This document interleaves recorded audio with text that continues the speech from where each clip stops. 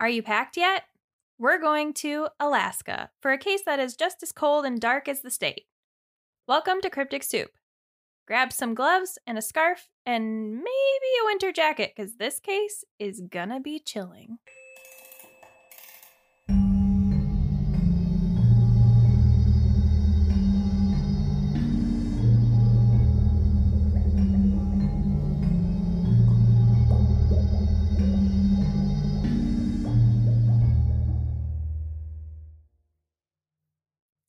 Hey guys, welcome back to Cryptic Soup. I'm Thena. And I'm Kylie. And tonight we are going up to Alaska. I want to take an Alaskan cruise. Like, that's the cruise that I want to take. Mm-hmm. They're beautiful. And they're like the most expensive ones. Like, go figure. Yeah. The most cold and chilling, and I don't even understand why they're that expensive, but you know, they are. Whenever I think of Alaskan cases, I always think of the case of Mm-hmm. That guy that killed a bunch of people. Yeah, and that had the kill kits all over the US, and he took the girl from the like the coffee vendor place, whatever it's called. Do you know what I'm talking about? I think we've talked about this before, but why is his name gone from me in this exact moment? I mean, I know there's that guy from Anchorage, which was Robert Hansen, but that's not who I'm thinking about. I'm thinking about meh. Israel Keys. Ah, it worked. Israel Keys. That's what I'm thinking of. That's what I normally think of, at least, but apparently not today. Not today. Not today. How was your day today? It was a day. I mean, it's Star Wars Day. I'm good. Yeah. May the 4th be with you, guys. Or if you're a baddie like me, tomorrow, let's party it up and Revenge of the Sith. Well, yeah. Or Cinco de Mayo, you know, but yeah. Hey, it's taco day, okay? Who doesn't like tacos? I'd rather be a bad guy than eat a taco. But you do eat tacos. But I'm a villain. So there's that. You didn't get it? No, I got the joke. Okay. We're gonna go in another direction tonight. So I have a question. What happens to the wax when you're burning a candle? Doesn't it evaporate? That's what I thought. So I think it like, you know, the chemical reaction between like the flame and the wax makes it evaporate into a gas, right? Mm-hmm. And then you're just so if you have a because of that bunch of candles going, like me, because I like candles, you're just breathing in all of those gas fumes. Yeah. Senses. Yeah. Sense. How do you, what is the, it's sense. Yeah. It's no worse than if you're spraying something though. I mean, you know what I mean? Yeah, I guess that's, well, no, isn't it worse because like there is like soot. Yeah, but it's also with a spray, sometimes there's either alcohol or there's carbon monoxide or something. There's other things you're putting out there. So yes, one is more damaging to you. The other is more damaging to the planet. So everyone. So would you rather hurt yourself or hurt everyone? But candles make me feel good. Well, you can feel good and have bad lungs. And damage myself. Yeah, that sounds about right. Yeah, that's pretty much how it goes. Yeah. Everything Drinking, that's fun feel good, in life damage myself. Yeah, it'd be like that, like all the time. It do be like that. Mm-hmm. Yeah. Well, okay. I have nothing else. I did not really do anything where I like saw the news or do anything. Oh, actually, no. I guess okay. So, funny enough, all this week on the news, there's been like a lot of talk about AI and how AI is terrifying and bad, and we need to like calm down on it. That's funny. And stuff. And I was like, oh, that's crazy, because literally like we were just talking about that the other day, and we were thinking about how that's such a relevant and prevalent topic right now. And I was like, whoa, that's crazy. I'm literally like seeing it all over now that it's like in my brain. But yeah, I saw that all over the news. And there was something else. Oh, there's that thing right now about like the girl that got married and then someone killed her during the like ceremony or not the ceremony. What's it called after the ceremony? Reception? Yeah. Someone like hit her drunk while they were on like, I thought a golf cart, it said, or something. But yeah. And so like some states are trying to crack down right now on their drinking limits and drinking like rules and laws and stuff. But I think that's it. That's all I got for you guys. Because that really worked the last time the government got involved with drinking. Mm-hmm. Mm-hmm. Mm-hmm. So that's all. That's really sad, though. Yeah. It's tragic. Yeah. Okay. Well, tonight's case is really sad and tragic. Do you know about it? Yay! No, I don't think so. So Maybe? Do I? I don't think you do. Okay. This is called the McCarthy Massacre. And normally massacres are when it's like an abundance of the people. And sometimes people look at this one and they're like, well, that's not even that many people. It was 6 people. That's not that many. But okay, any person is yes, too many. But it's also when you think about the placement of this one. So this case happened on March 1st in 1983 when a man named Lou Hastings was armed with a .223 caliber Ruger Mini 14 semi-automatic rifle. Wow. He murdered 6 people and wounded 2 others. So that's 8 people, right? The reason why it's a massacre is because the town only had 22 citizens. Wow. So a little small. Between him and the 8 people he almost took out, that's like half the town almost. Right. So yes, it is definitely a massacre. Right. Who is Louis Hastings? Lou Hastings was an intelligent computer programmer guy who had worked at Stanford University in the late 1970s. So he's a smart guy. He spent most of his life living in California before he decided to give that up and change his life entirely. And him and his wife decided to move to a secluded area within Alaska to start fresh in 1980. At that time, Hastings also started a computer service business out of his house. Okay. So not only is he super smart, but he's able to create a career from the ground up in a sense at this point. He's thinking in the most secluded area, you would feel like that's like not the biggest need, you know? So that's exactly what's going to happen is what I was going to say. Because also this is pre-internet or anything. It's not like he could do his work over the internet. So he's book smart. If there's only 22 people in the town, right? There's only so much you're going to get out of it. Right. In the summer of 1982, about 8 months before the murders took place, Hastings and his wife bought a vacation home in Kennecott, but because they lived in Anchorage at the time, but they bought, and they had like this duplex apartment house thing in Anchorage, but then they bought the vacation home in Kennecott, which in Kennecott, a lot of the people had more like cabins and cottages. So keep that in mind. Okay. Now, by the winter of 1982, Hastings' business and his marriage were starting to fail miserably. No kidding. So at this point, obviously, he's going through some not so great feelings. He began to spend more and more time alone at the Kennecott cabin while his wife was remaining in Anchorage at the duplex. So this wasn't helping the fact that they were already having a strain on their relationship and everything. And then he's like, well, you know what would fix that? Not communicating and being apart. Because that fixes everything. Mm-hmm. Mm-hmm. At this point, Alaska's economy was booming because in 1983, there was construction of the Trans-Alaska Oil Pipeline that carries oil from Prudhoe Bay south to the port of Valdez. So oil, we all know it makes a lot of money. Yeah. And Alaska was going through a huge oil boom. The state was flush with money and it was in the midst of a construction boom because of this. And so when I say that it was like booming, like it's not like New York booming, but it's booming for Alaska. So it's like they're building things, but it's not like they're building like skyscrapers and stuff.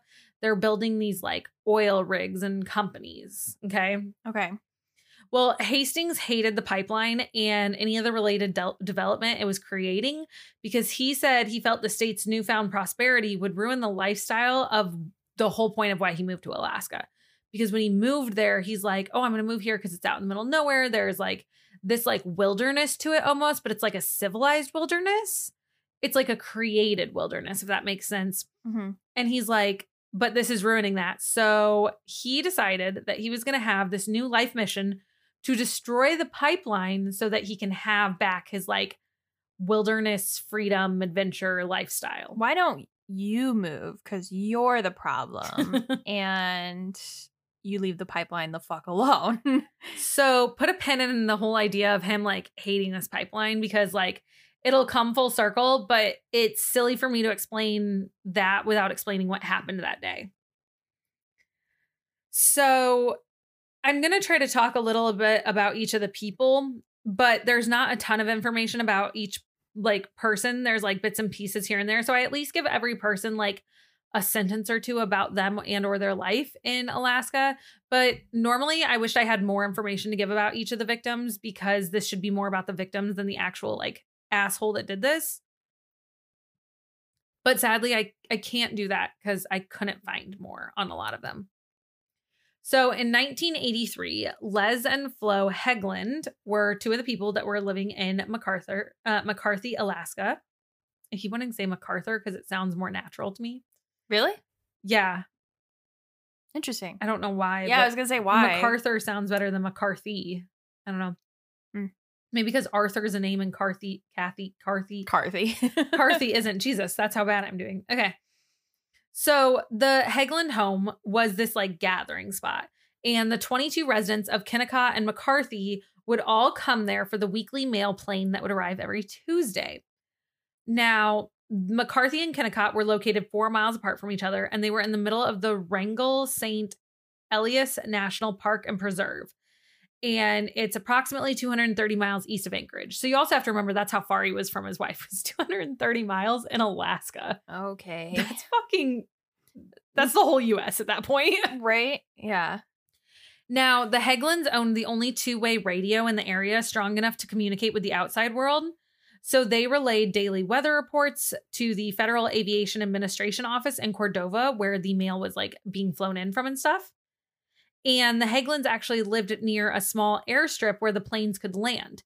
And the Heglands were just like good people. So they built onto their house this like porch that wrapped around part of their house. And in some reports I saw that it was enclosed. In other parts they said that like they had it heated and stuff like that. But either way, they took care of this enclosed type porch.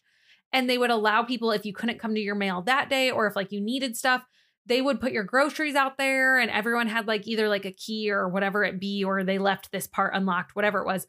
But all the 22 residents could get their mail. They could come in and wait in there. They could get their groceries and stuff. Like the Heglands were the like, I don't even know what to describe them. They sound like the king and queen of this small little 22 community. It's like as if, you know, like in every TV show, there's always that like one diner where everyone eats at and everyone knows the worker, like in Gilmore Girls, Luke's diner, and everyone knows Luke. Well, they're both the Luke. Or like in the Supernatural, like you're doing great. Well, how about Riverdale? Okay, no, but I get it. Yeah, this is that place. Yeah, in a sense, because it's not like they all go out to a bar. They don't all go out to like a restaurant. They go to the Hegland house. Yeah. Okay.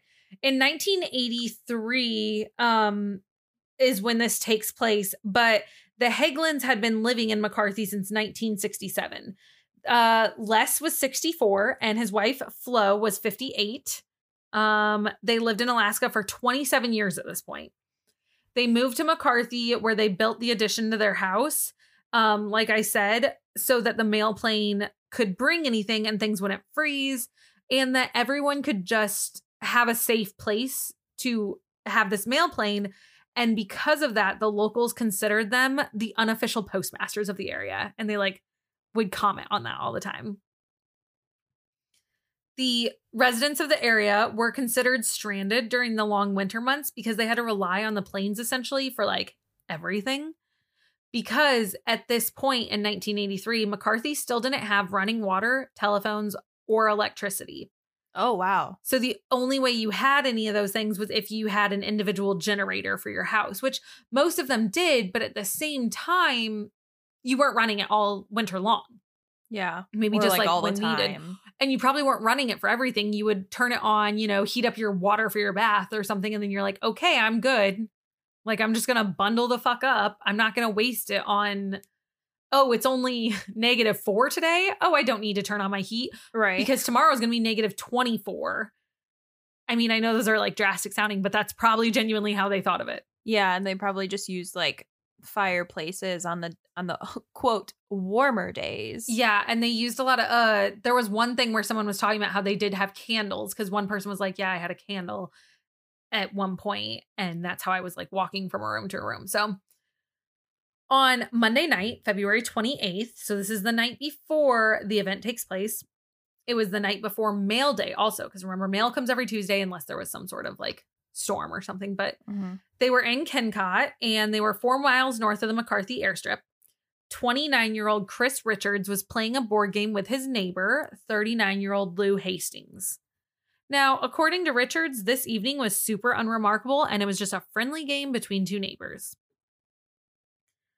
Chris Richards was 29 years old. He spent the summers partially in his like partially collapsed home that he had. It was over near the mines. He only really lived near one other neighbor, which was Hastings. So people just kind of assumed they were friends. And in a lot of the reports, you'll hear people being like, yeah, he was playing board games with his friend. But Chris Richards later goes on to say, I didn't even really like the guy personally. I was just trying to get along with him because I figured I was stuck with him as a neighbor. Which, yeah, if you only have one neighbor, you're going to get along with your neighbor in Alaska, I guess. Right. On Tuesday, March 1st, 1983, that would have been the next day. It was a normal mail day for the citizens of the area, and everyone was going to go to the Heglands that day to pick up their mail. But that morning, Richards was cooking breakfast, and he wasn't using any appliances because, he didn't have any power. Richards normally would work summer construction, and he actually collected unemployment insurance and food stamps during the winter. So that was another reason he was probably one of the lower tier, like, money type people. So he probably didn't run his generator very often, if he even had a working one at the time. So he's just, making his breakfast, probably over his fire or whatever he does.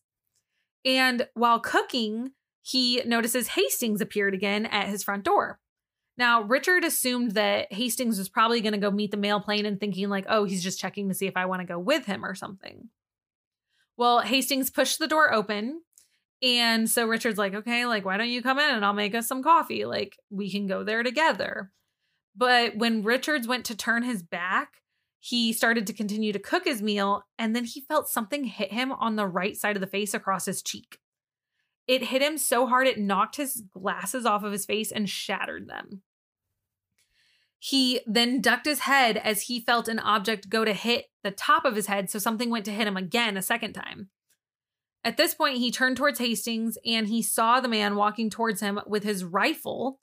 And this time he wasn't going to smack him in the face with the rifle. He was aiming to shoot him. And you have to think he also doesn't have his glasses on. So he's probably like, what the fuck is happening? Right. So Richards grabs Hastings and they begin to fight while Richards is screaming at Hastings to stop shooting him. Hastings said to him, look, you're already dead. If you'll just quit fighting, I'll make it easy for you. Okay. Well, Richards put up a fight. He fumbled for a knife from the sink and he ended up stabbing Hastings in the left upper part of the chest and in the right leg. Richards then fled the cabin in waist-deep snow after being just struck across the face twice, wearing only socks, one slipper, and a light t-shirt. And his pants were just like a light corduroy pants. And that day, the temperature was only 10 degrees Fahrenheit. And it was waist-deep snow. A little cold. That sounds awful. Not even shoes on. One single slipper. No thanks. While Hastings was seeing Richards flee, he fired shots at him. And Richards fought his way through 3/4 of a mile of a steep hill through the snow while being shot at after being hit with no glasses till he made it to an unoccupied cabin. There, he broke inside it and he found boots, a parka, and snowshoes, luckily. Otherwise, he probably would have died of the cold, in all honesty. Yeah, that's very cold. Very, very cold. Richards then made his way another 1/10 of a mile to the southwest, where he got to the cabin of Tim and Amy Nash. The Nashes were a young couple who had just gotten married on Christmas Day, and they decided to take a long honeymoon. They had only returned to Kennecott 2 weeks earlier. So Tim had been living in McCarthy for 7 years, and he was a construction worker in Glenallen, is how I've heard it pronounced. I would say Glen Allen. Yeah, I would say Glen Allen too. But people were like making it roll off their tongue like Glenallen. And I was like, oh, okay. Maybe it's like an Alaskan thing that I'm not getting, but whatever. Glen Allen? I don't know. Now, Weird. he had been working there, and he had recently had like a divorce, and he had been living alone in his cabin, and he had been rebuilding it pretty much by himself using only hand tools. Because again, lack of power tools, things like that up there. Well, he met Amy in the summer of 1982 when Amy was venturing up towards McCarthy as a tourist, and they fell in love, and bada bing, bada boom, a year later they were married. Bada bing, bada boom. Tim and Amy saw what happens to Richards, and they started bandaging Richards' wounds while he told them all what happened. And at first, they're probably like, the fuck? Like, there's only so many of us in this town. How would someone just go ape shit and none of us notice that? Right. Richards then realized probably what was going to happen was that Hastings was going to make his way to McCarthy because everyone would be gathered for the small plane. And like, based on how he was acting, he's like, this man's he's going to do more damage. Like how he was acting. It's obvious. Right. Now, at the same time this was happening, It's been going off for a while. So okay. We're screwed if you can hear it. Sorry, everyone, if you can hear that. There's someone's car is going off in their driveway. If you can't hear it, then cool. Meanwhile, as all that was happening, like the other residents are getting ready to go get the mail. So let's talk about some of them. There was a 52-year-old named Maxine Edwards who left her husband at home while she was crossing the frozen Kennecott River and headed towards the Heglin's house. People called her Maxine the Diligent. And she was described as a hardworking woman who could operate a bulldozer by afternoon and then serve dinner on a linen and crystal by night. I know a couple people like that. I love that. That is so fucking great. Yeah. She was getting ready to go get this stuff, right? And that's her story. Let's go back to the Nashes. So at the Nash's house, they decided that they were going to take Richards with them because they need to get him help probably. And the only way to get him help is to get him to the airstrip, which is also where the man with the gun is heading to. Right. So they attach Richards to a sled and they tow it behind their snow machine, which a snow machine is essentially a snowmobile. But for some reason, in every single thing I was looking up, everyone called them snow machines instead of snowmobiles. Interesting. But then when I saw it, I was like, so that's a snowmobile. I don't know if maybe it's like a heavy duty version of it, like they have to have or something. Like maybe like there's a reason it's called a snow machine instead. Like this sounds kind of silly, but this is the only way I can think about it. Alaska gets really cold and they're probably leaving that like outside or in a garage that doesn't have heat. So maybe it's like thicker material than a snow machine, like a snowmobile. Like it's more heavy duty. Like it's more of like a vehicle than it is like a snowmobile. Like it's not recreational. It's and like maybe like where the gas is stored, it's a little bit thicker insulated or something. And like where the padding is on the bottom or something, that's the only reason I can think of maybe why it has a different name. Or it's like used for main transportation. It's not just like a toy. Or maybe it's just a thing. They're like, maybe. Nah, we call it that. Nah, this is what we call it here. Fucking weirdos. Midwesterners. I mean, anybody from any listeners from Alaska, you let us know what a snow machine is and how it's different from a snowmobile. I think we do have some Alaskan I think listeners. We do too, yeah. Yeah, because remember that one time I made the graph. I'll have to remake a graph sometime and we'll have to see where most people are like listening and stuff. That'd be fun. I remember I thought it was weird that our home state even isn't like wasn't it I think it was like lower in our top 5 and I was just like, that's crazy. Because you would assume that it would always be most first. People. Yeah. But we have friends everywhere. Okay. Hello, Fringe. Someone did give us a compliment on that the other day, by the way. They were like, I do really like listening to you guys because it feels like I'm having a conversation with friends because you guys just like get off on tangents, but then you come back and like you guys talk about random stuff. And I was just like, thanks. That's like our goal. So Yeah. that means a lot. It's funny too when our friends say that because they're like, I should probably like reach out to Kylee and ask her if she wants to hang out because I'm not actually hanging out with her. But it just like, No, it feels counts that way. You're like, no, it doesn't. That's a hangout. So at this point, they attach Richards to the sled, like I said, and then they get on the snowmobile snow machine and they decide to head over to the McCarthy airstrip.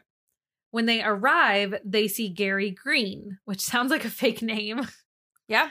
It sounds like someone from Clue. They really like, yes, they really liked alliteration. Okay. So Gary Green was the pilot and he was like a guide in the area. So Green was cleaning off his airplane and he was listening to them tell the story. And Green informed them that he actually just saw Hastings 20 minutes ago and he headed all the way over to the Hegland house where he went inside.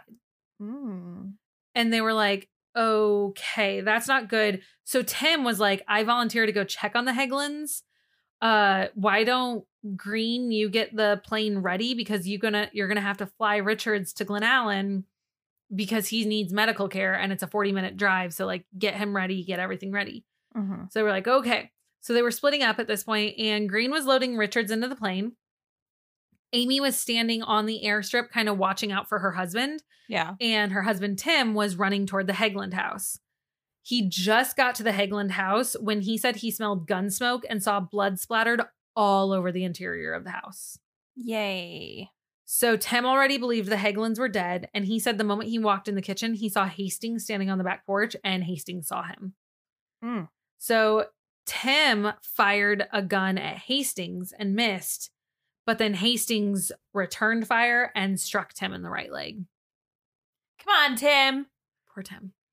So the Nashes told Green they needed to go get help, but they were going to both stay behind, Tim and Amy, to warn anyone else that came to the airstrip to collect mail that day. Mm-hmm. So meanwhile, Tim just got shot. Amy doesn't know this. Amy's like, take Richards and go with the plane. And he's like, okay. And she's like, I'm going to stand here and watch for anyone else so that they can get not here. They'll like get free. But meanwhile, she doesn't know Tim got shot. Right. So Green took off. He radioed an incoming plane and told the pilot not to land at McCarthy, which would have been the mail plane. And then he contacted the Alaska State Troopers in Glen Allen and reported the situation. Because remember, the only other phone in the area is at the Hegland house, and obviously Tim can't use that. I wondered if the 22 citizens of this area involved any like law enforcement. Oh, I don't think it did. Okay. I'll be honest, because they never mentioned anything like that. And at this point, the only way that anyone was going to be able to get help is in the plane, like on the way there. So that's another reason why they needed him to get up in the air and get like start making his way. Mm-hmm. When Tim and Amy were trying to wait for others, Hastings saw there was a dog sled trail through some brush that led back to the airstrip, which was probably the same trail that they had the sled Richard's body on. And so he kind of just followed it back and he's like, I know exactly where they're at now. They accidentally led him right back to them. So Hastings crawled up a large mound of snow that was like plowed over that was across from the runway where the Nashes were at, and Amy Nash, and he fired 10 rounds because Tim was running over to Amy. So at this point, he's trying to like get to his wife to be like, hey, he just shot me. Right. And she's just like, oh my God, there's my husband running over to me. So clearly things are fine because he warned the Heglands. Mm-hmm. So about 700 feet away was Hastings, and he started shooting at them. Once he shot them, he then walked closer. He was only about 150 feet away, which is only half a football field for those of you that don't know how far that is. Because in my mind, I was like, what the fuck is 150 feet? Oh my God.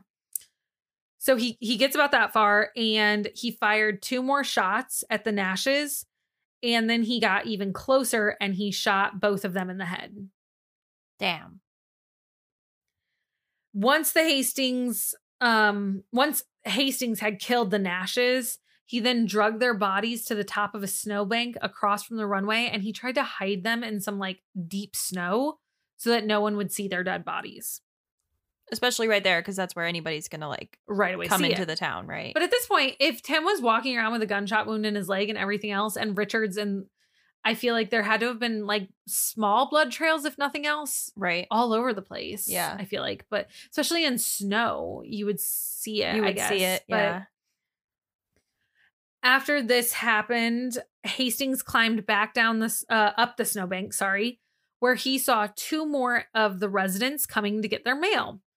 It was Harley King and Donna Byram, and they were just arriving. Harley's a guy, Donna's a girl. Now, since 1966, Harley King and his wife Jo had lived in McCarthy. Harley was 61 years old. I don't know how old his wife was. I couldn't find that. But they lived in their homestead, which was 15 miles west of McCarthy off McCarthy Road. So they're one of the furthest people away. Prior to retirement, Harley served as a commercial fisherman out of Cordova, and he was also a hunting guide. In the 1950s, he hunted wolves in a predator control program alongside another guide, and so he kind of knows his way around some weapons, right? Right. You would think that would help in this situation. Right. But obviously, he's not carrying them on him. No, of course not. No. Why would you do that? Now, the other guide that he worked with, to give you an example of like how well known of a guide and like hunter this guy was, he worked with Jay Hammond, who was the governor of Alaska. Oh, okay. So it's not like Harley was just like, oh, this little hunter. No, like he was a good hunter. He was like the hunter. His wife, Jo, was a well-known bush pilot and a flight instructor who had currently, at this point, she wasn't there because she had flown her own plane to Anchorage a few days before, and she was just waiting for the weather to improve because she was going to fly back to McCarthy. But because of it, she wasn't home on the day of the attack, which has to be one of those worst survivor guilt feelings, like, oh, yeah, knowing that like if the weather was better, husband, I would have been there. And yeah, but also she probably would have died as well. Like she doesn't understand. Yeah. I mean, I'm sure she does understand that. I didn't mean it like that, but it's such a hard thing. Right. So as they were getting closer, well, I forgot to mention who Donna was. I'm so sorry. So Harley was helping out his neighbor, who was Donna Byram. She was 32 and she needed a ride to the airstrip to pick up her stuff. So Byram lived halfway between the King's home and McCarthy. And the crazier thing about that is, so you know how his wife was about to fly in, Donna was actually getting ready to fly out of town that day on the mail plane to go back towards Anchorage area and stuff. Of course. Now, as they started getting closer, Byram saw large blotches of blood on the airstrip, and then she saw Hastings standing on the snowbank. But she obviously didn't know that Hastings was the reason for the blood, so they continued getting closer, but then the moment they started to get too close, Hastings just opened fired on them. Okay. One bullet hit Donna Byram. Gosh, I want to rearrange letters. You can just say Donna. Hit Donna in the upper right arm while Harley King had drove the snow machine as fast as he could trying to get away. One of Hastings' shot had hit and broken King's leg, though, and so he lost control of the snow machine. The snow machine crashed and it threw both of them towards the runway. Of course. They landed near the path that was leading to the Hageland house. Donna tried to load Harley onto the back of a sled that she saw, but Hastings was making his way towards them, and obviously he's unhurt at this point for the most part. Like, right. Yeah, Richards hurt him, but he's fine essentially at this point. So he was, doing the creepy killer fast walk towards them. Right, and they were going as slow as they possibly could, but, still really fast. Yes. Like, annoyingly.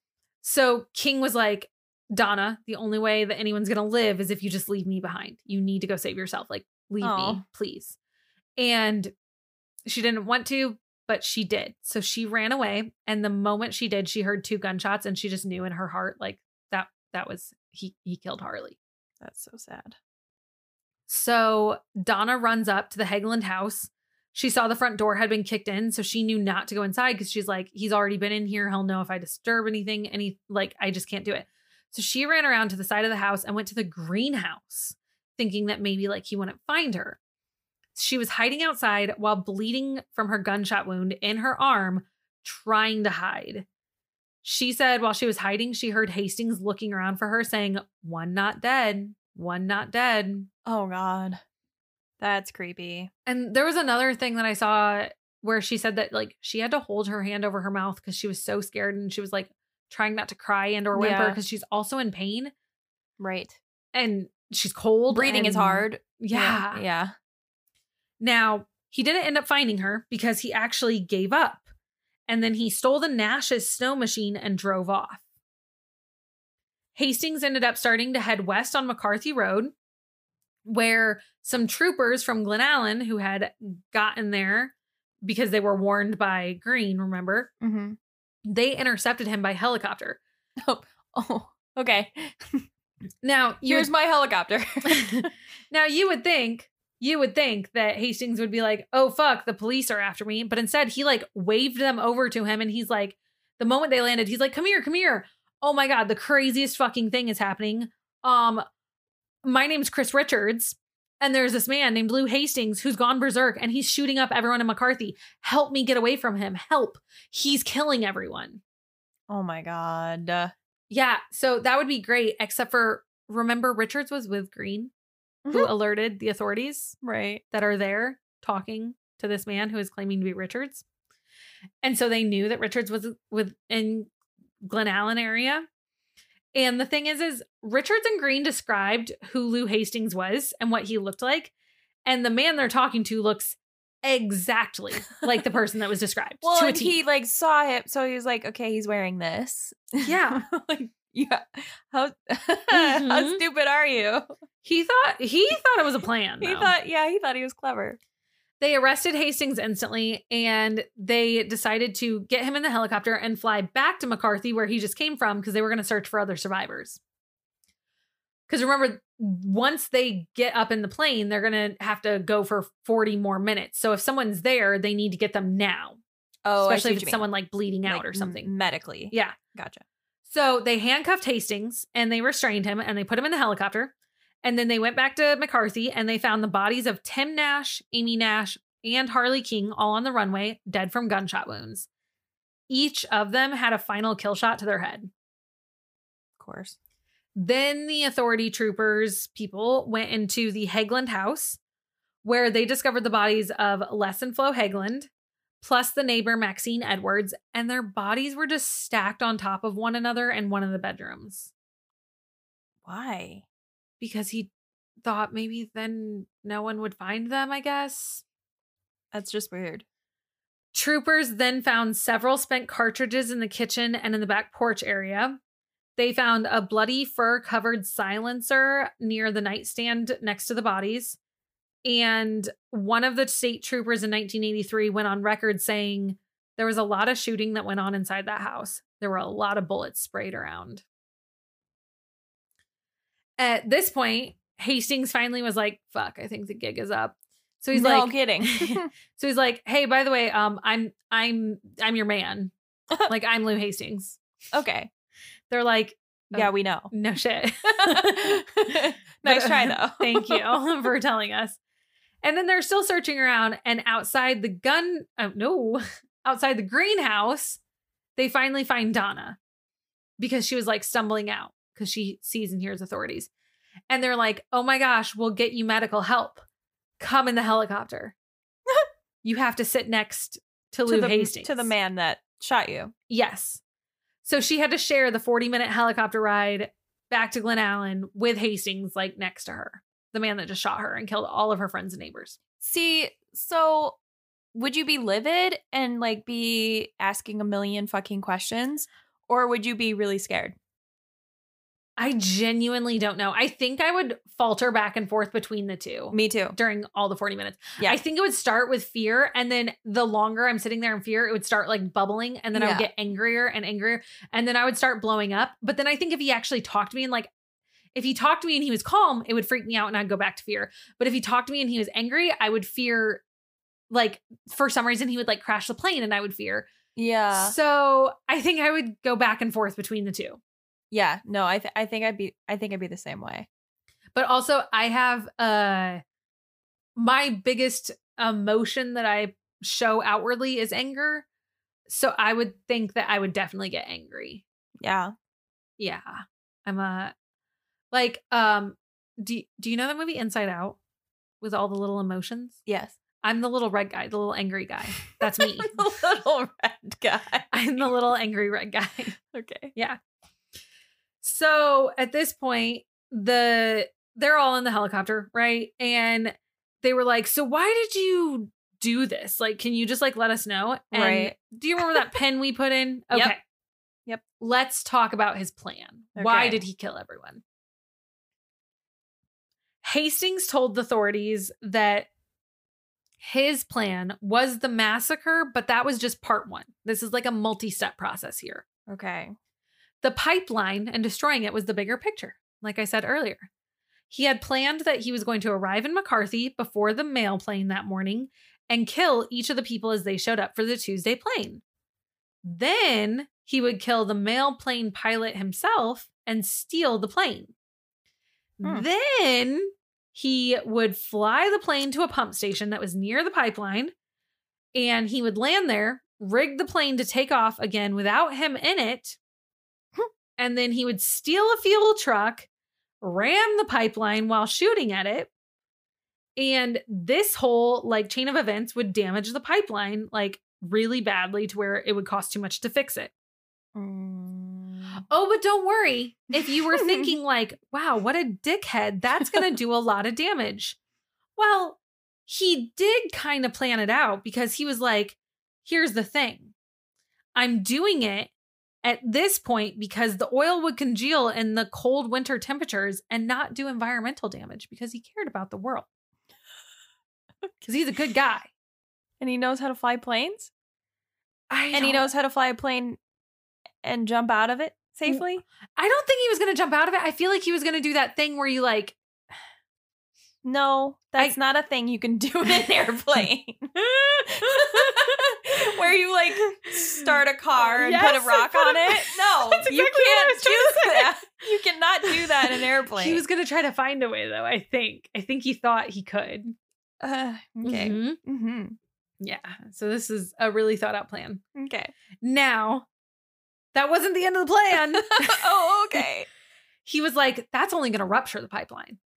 But see, then, because he was shooting at the fuel truck, it'll burst into flames. And then the flames will take over his body and it'll char him beyond recognition.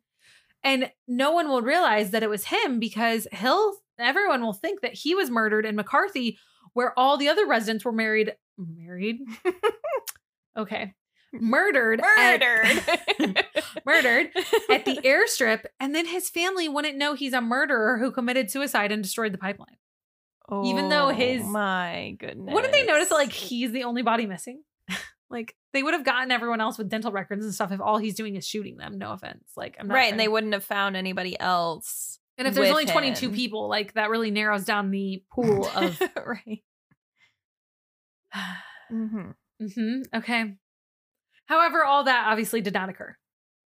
Authorities were shocked at his plan because they were already like, this plan was so wild. And they were like, how did he already get so far along? Because this plan sounds batshit crazy that he murdered almost half the town of McCarthy at this point. Right. And they were like, so you did this all to get rid of the pipe? And he's like, yep, I'm preserving the Alaskan dream and wilderness, he said. Okay. Yeah. So in the end, the victims that lost their lives were Tim Nash, 38, his wife, Amy Nash, 25, Les Hegland, 64, his wife, Flo Hegland, 58, Maxine Edwards, 52, Harley King, 61, and the two people that were injured was Chris Richards, 29, and Donna Byram, 32. And then, if you think it ends there's there, more. Tell me more. On December 5th, 1983, Hastings had his court stuff and he pleaded not guilty by reason of insanity. No kidding. But then, but wait, there's more. He then changed it to no contest of 6 counts of first-degree murder and 2 counts of attempted murder in the shootings because he didn't think he was going to get the insanity plea. No, yeah. I wonder why. Well, it's because, actually, his public defender, John Salami? Salami? Sail me? He entered the no contest plea because he unsuccessfully had tried to do the insanity plea, but with the new unconstitutional Alaskan law of insanity statutes, the Superior Court Judge Ralph Moody was like, yeah, I'm not going to buy it. So he's like, fuck, let's change that before you already just like say no. Just kidding. I was kidding. So Judge Moody ended up finding Hastings guilty. And in July of 1984, the judge sentenced Hastings to 634 years in prison for the crimes. Yeah, I'm pretty sure you can't live that long. So that's a life sentence. Yep. Mm-hmm. Mm-hmm. In a 1997 interview, the prosecutor that worked the Hastings case described Hastings as a very bright guy, a nerdy academic whose wig is on probably a little too tight.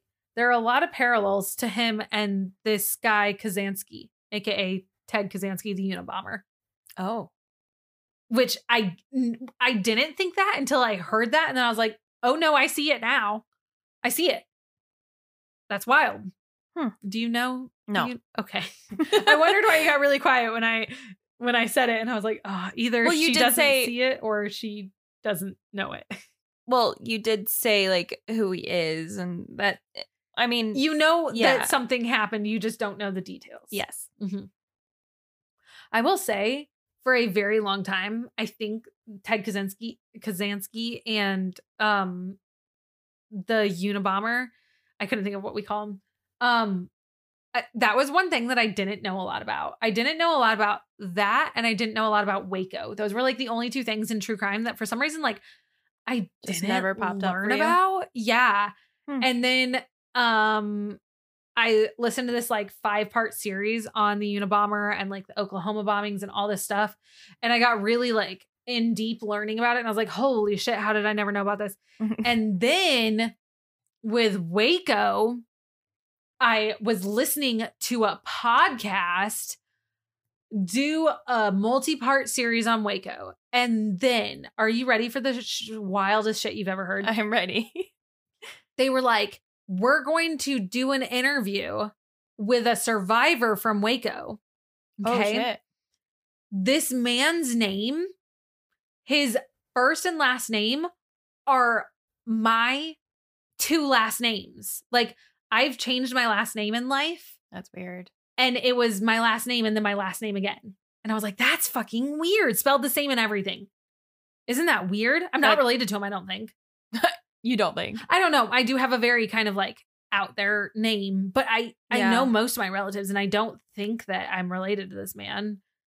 I don't have a lot of family members in that area. I do have some. I really do, but I don't think this man is part of my family line. Interesting. Isn't that wild though? Yeah, that's weird. Because I was like, oh my God, that's like unnerving. Right. So. It's now, my name, sir. It's my name. It's mine, sir. You survived something traumatic. You can find yourself a cool, better name. You got this. You got this. Now, Chris Richards, the guy that got away on the first plane, you know? The first man that saw Hastings that day. Sorry. Did you yawn? Yeah. It's been a day. I feel It's been a very long day. I feel it. My mom is out of town right now. She's in Florida. And I thought I would do the right thing and be a good child. Take care of her home. No, take care of her pets. Well, that's what I mean. Yeah. And I offered to let her pets come to my house. Oh. I forgot. My dog does not like cats. And so I have 2 cats and my dog at the house. And my dog is a very vocal creature. And the cats are very vocal creatures. And they both don't like when the other one's vocal. And it got to the point where it is so bad that Margie decided it is a better idea to sleep on a floor in a different room than to have to be in the same room as me and the animals on a bed. Yikes. That's how bad it was. She's like, no, I'm sleeping on the floor. Maybe you should just house it. Yeah. Except for that's just so far. It is, yeah. But it's only till today. I have to go pick her up from the airport in 45 minutes. So we're good. Okay. Eventually. But it's been a long, long week to say the least in my world. I feel that. No, I really do feel that. Now, back to what we were saying. I'm so sorry. Chris Richards. Chris Richards. Let's talk about y'all.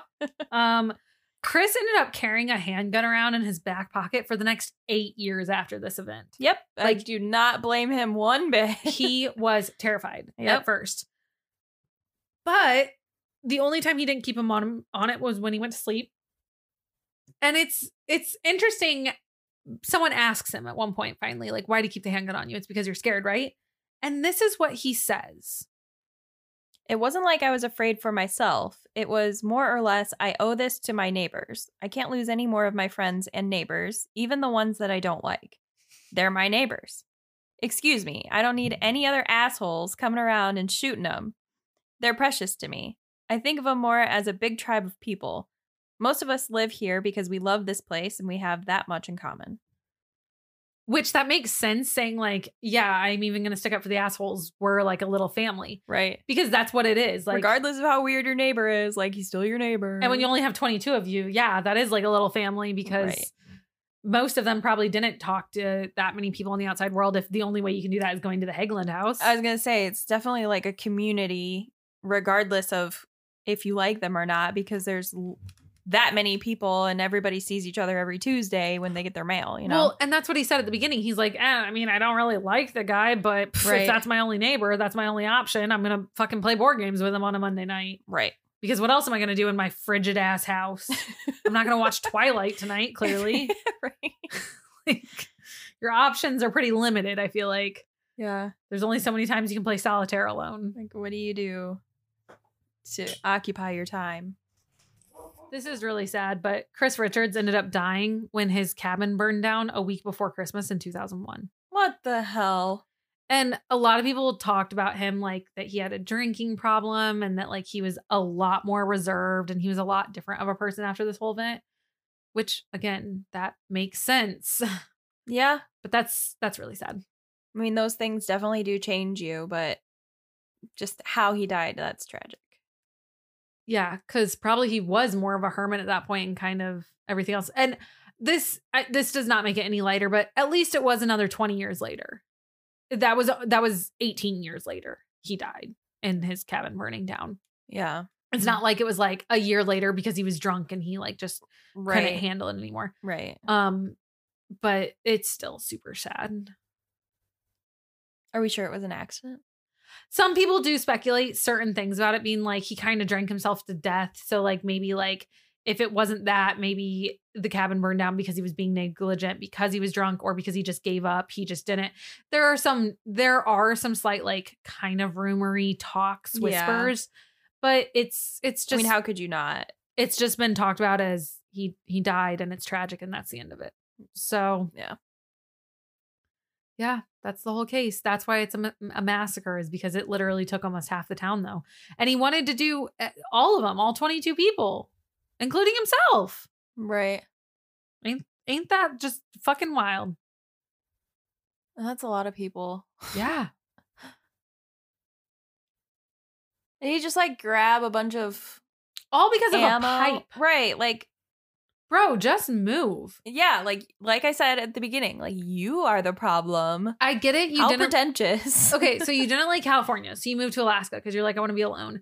There are other places you can like be alone. First off, go to a different part of Alaska, and or go to a different part of California. Go to fucking Nebraska, bro.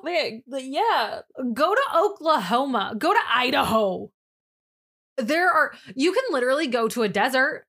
Sir, there were other options. There were so many other things. Many other options. Especially because what if you instead tell your wife that's part of it? You're like, hey, I'm so sorry. Our relationship failed and stuff. I know that. It's been about a year. But let's move somewhere else. Yeah. Can we move and try and salvage this? Or I'll come back to Anchorage and I'm unhappy, but let's like work through this. Here's why I'm unhappy. So let's leave. Or, if you're from California, like, you want to stay in California for the type of like work that he was doing, because like California is one of those areas that's going to have bustling. Yeah. It's going to have more of the big stuff first, rather than, the other secluded areas. This was around the time, not too far off from when California is about to turn into serial killer central. So they did get away from all that. They escaped like Richard Ramirez and everyone, only to become killers themselves somewhere else. Was going to be, well, like maybe that would have influenced him and he would have still became a killer. Yeah. He'd been like, it's bustling now in a different way. Like, this is the cool part. That's so wild to me to think of like, okay, so my sister lived in Indiana. Okay. Mm-hmm. And she's like, I don't really like the weather that much. So I'm going to live somewhere where it's warmer. So she's like, I'm going to move to Texas. Okay. Mm-hmm. That makes sense because she wanted warmth. And then she got married and she lived in Texas and her husband lived in California. Mm-hmm. And I'm like, why don't you move to California? Right. And she's like, you're right. It's the same weather. It's the same conception. The same like idea here. I get it. And I was like, yeah, it's not like I'm telling you to like move to the New York where it gets hella windy and stuff like that. Or like, I'm not telling you to move to Oregon where it rains half the year. I'm like, hey, move to another sunny, beachy world. But then there's these people where he's like, hey, I'm a little unhappy in California, so I'm going to move to the fucking tundra. Right. Like, if that doesn't show you anything. Like, it's just so out of left field how drastic he takes things. This man, I mean, I don't think he could have went with the insanity plea, but I don't think he's all there. No. Well, I don't know. Some people don't mind snow. I get that, but to just uproot your life when you're a computer person to a place where computers are pretty much going to be obsolete and try to start a business with people that don't even have. And you know what would have made the computers probably not obsolete? The pipeline. Right. It would have brought careers and jobs. So like, that's why I'm saying I don't feel like he's all there because like he's super smart, but he's like that serial killer smart where it's like the wrong kind of smart. Yeah, it's like really book smart, but then like that human skills are just common gone. Sense ain't there. It's so I don't get it. Like, I understand. I'm not gonna say I understand serial killers, but like I understand serial killers more that are like Ted Bundy because they're charismatic, they're smart, they know what they're doing and stuff. But then there's these ones like him or like Ed Kemper. Or like fucking Richard Chase and like people like that where it's like they're so what was the reason for this? They're so fucking socially awkward out of left field that their brains aren't doing the brain. And it's like, come on. Right. Just brain for me here. Okay, I think I went on a big enough tangent there. Whew, sorry. Right. What were your sources? I used the docuseries Alaska Ice Cold Killers. There was an episode called Frozen Terror, and it's on Discovery Channel through ID. You can use it costs heavily unless you already have it. I conned someone in the internet into letting me use theirs. Of course you did. I did. That's how I wanted to watch the Late Late Show, the last episode, because Harry Styles was on it. Uh-huh. And so I posted a Facebook status like, does anyone have Paramount Plus? I have every other thing. I will give you something if you just give me your thing. Right. And this girl's like, I've wanted to watch something on HBO for so long. She's like, do you have? I was like, bro, I'll give you HBO. I'll give you Disney. I'll give you Netflix. I'll give you whatever you want. Give me your fucking Paramount.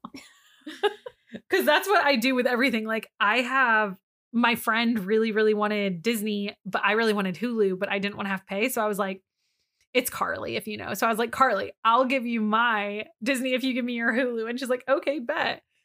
And then like, yeah, I just switch off and on. Like I wanted someone's Peacock I think Netflix is like kind of honing in on that where it's going to be a lot more difficult to do that. Yeah, they've been trying. And I think they tried to pass it not that long ago. And I think it got so much internet uproar that it kind of got pushed on the back burner a little bit, but I don't know. Fizzled out. Yeah. Yeah. And then before Margie, I really wanted Peacock. And so I let someone use I think it was like Netflix for Peacock, but now I have Margie and Margie's Peacock. So, but yeah, that's how I do things. I just trade people all my stuff so that I have it all. It's great. It works out. I think I might have Corey's Crunchyroll. Like, it's okay. We have your Disney Plus. Well, we're on your and account. I think my HBO, right? Yeah, I think so. Yeah, I think I share that. Yeah, see, it just makes sense. Yeah. It's nice. Just be friends with people, guys. Yeah. I also used 2 articles. I used The End of the Road and The End of the Road. It was in a University of Oregon School of Journalism and Communication paper. It wasn't really a paper. It was like an online article, but it was from 1998. It was in their spring edition, and it was by Kevin Coughlin. And then I used the article After Murder's Rampage, A Test of Survival by the Washington Post. So, yeah. And that was enough that it got me all that information, honestly, that I wanted to stop after all that because everything was starting to get repetitive, and I was afraid that I was going to miss the bigger picture here. You're going to lose it. So I was like, yeah, I'm just going to leave it here. It's good. I'm not going to overdo it. I think this teaches the lesson I'm trying to teach here. Oh, you're teaching us lessons now. Well, yeah, to be wary of your neighbors and don't trust anyone ever. I don't do that. Yeah. Mm-hmm. Yeah. I met my neighbor for the first time the other day. Like actually met, like because you told us the story about when you took your dog out and it was scary, and then they said something over the fence, and then yeah, that's me meeting them. That's it. Oh, okay. I haven't met anyone else. Well, I did meet the one guy. I met this guy like 3 houses down. He goes on a walk every single day. He goes on 2 walks every single day. One at like 7 a.m. and then he goes on one around like 7 p.m. maybe. No, 6 p.m., 6:30. I don't know. Whatever time I'm getting home from the gym, he's going on one. Mm-hmm. And I know he goes on these little walks because his wife is still at work. And he's just like bored and waiting for her to get home. And the reason I know this is because I ordered some new workout shoes because mine were falling apart. And Adidas like sends you a picture, kind of like how FedEx does, being like, here's your backs at your door. Right. I said box weird. Backs. Here's backs at your door.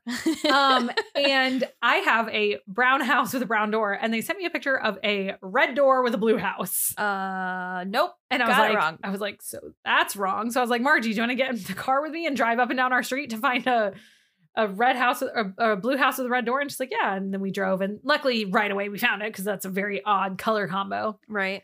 And I was like, maybe it'll still be on the porch. No, it wasn't. So I had to like knock on the front door. Of course. And I knocked, and he was just like, oh, are you the girl with the package? And I was like, yep, that's me. And he's like this little old man. And he's like, I was going to come bring it down to your house. I don't know how they couldn't read the numbers. That's so silly of them. He's like, but I had to wait until my wife was home because no one was home. I didn't want to just leave the home and have her not know where I went, and blah, blah, blah, blah. I only take my 2 walks a day. And I was just like, okay. Okay, give me my package. Thank you. And that's the only other person on my street that I've met. And the fire department down the road. Oh, yeah. Yeah. So, because I have a Dalmatian, everyone. If you don't fucking know. It was not because of a fire. No, I did not burn anything. We went to PetSmart to go to our puppy classes. And there happened to be a fire truck in the parking lot that day, just randomly. And they saw us pull in and they were like, oh, can we do a photo shoot with your dog in front of our truck? And I was like, yeah, we actually live 800 feet from the fucking fire department. Right. He's like, really? I was like, yeah, it's like literally at the end of the road. And I was like, we always joke that we're going to come by because you guys always have that sign like now taking volunteers. And he's like, you can come by anytime you want. The boys would fucking love it. Please come by. Bring your dog. And then they made us the cover photo of the fire department. Did they really? On the social media. That's funny. So there's my story of the month, week, day, year. Whatever it is. Mm-hmm. So thanks guys for listening. Thanks, everyone that helps make this podcast what it is. All of you guys, all of you listeners, you guys are all part of the CSP family, and we thank you guys. You guys are awesome, and really, you just make everything great. We recently were shouted out on my favorite podcast, which is True Crime Guys, and it was like the freaking nicest thing. I love them so much, and it was really, this is really funny. My other favorite podcast is Killer Queens podcast. Podcast. And they are like brother and sister podcasts. They love each other so much, and they always have. And so he's like, I'm going to play my 2 favorite podcasts, like trailers real quick in this episode so that you guys can like find something new to listen to. And he goes to play the Killer Queens trailer. And Tyrella and Tori were like, hey guys, welcome to Killer Queens. We were going to tell you guys about our podcast, but instead of telling you, we just figured we're going to read a listener review because what a better way to give you an example of what our podcast is about. and they read my review. No way. And I was like, oh, this is so embarrassing. And then right afterwards is my own trailer for the podcast I am in. And I was like, God damn it. Do they say the name? Yeah, Oh. I'm pretty sure. Okay. I was like, God, okay. Oh, fuck, okay. Sure, that works. So I'm not only obsessed, but I'm also obsessed. Yeah. Okay. Yeah. But, and it was really funny. I was grinning from ear to ear, to say the least. I'm sure, yeah. The biggest thank you of always goes to our editor, which is Taylor, who is Lab Monkey Creative on Instagram. Every week he does our editing for us, as well as he's filling his time with doing a bunch of cool and sick artwork and a lot of animations and other crazy things. So go check out his Instagram to learn more.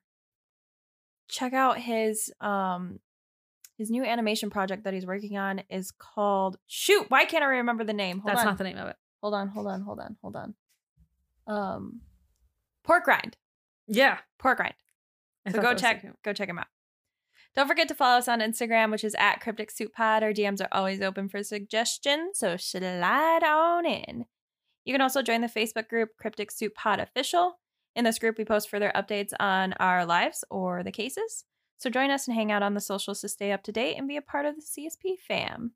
All of our links can also be easily found at crypticsouppod.com as well.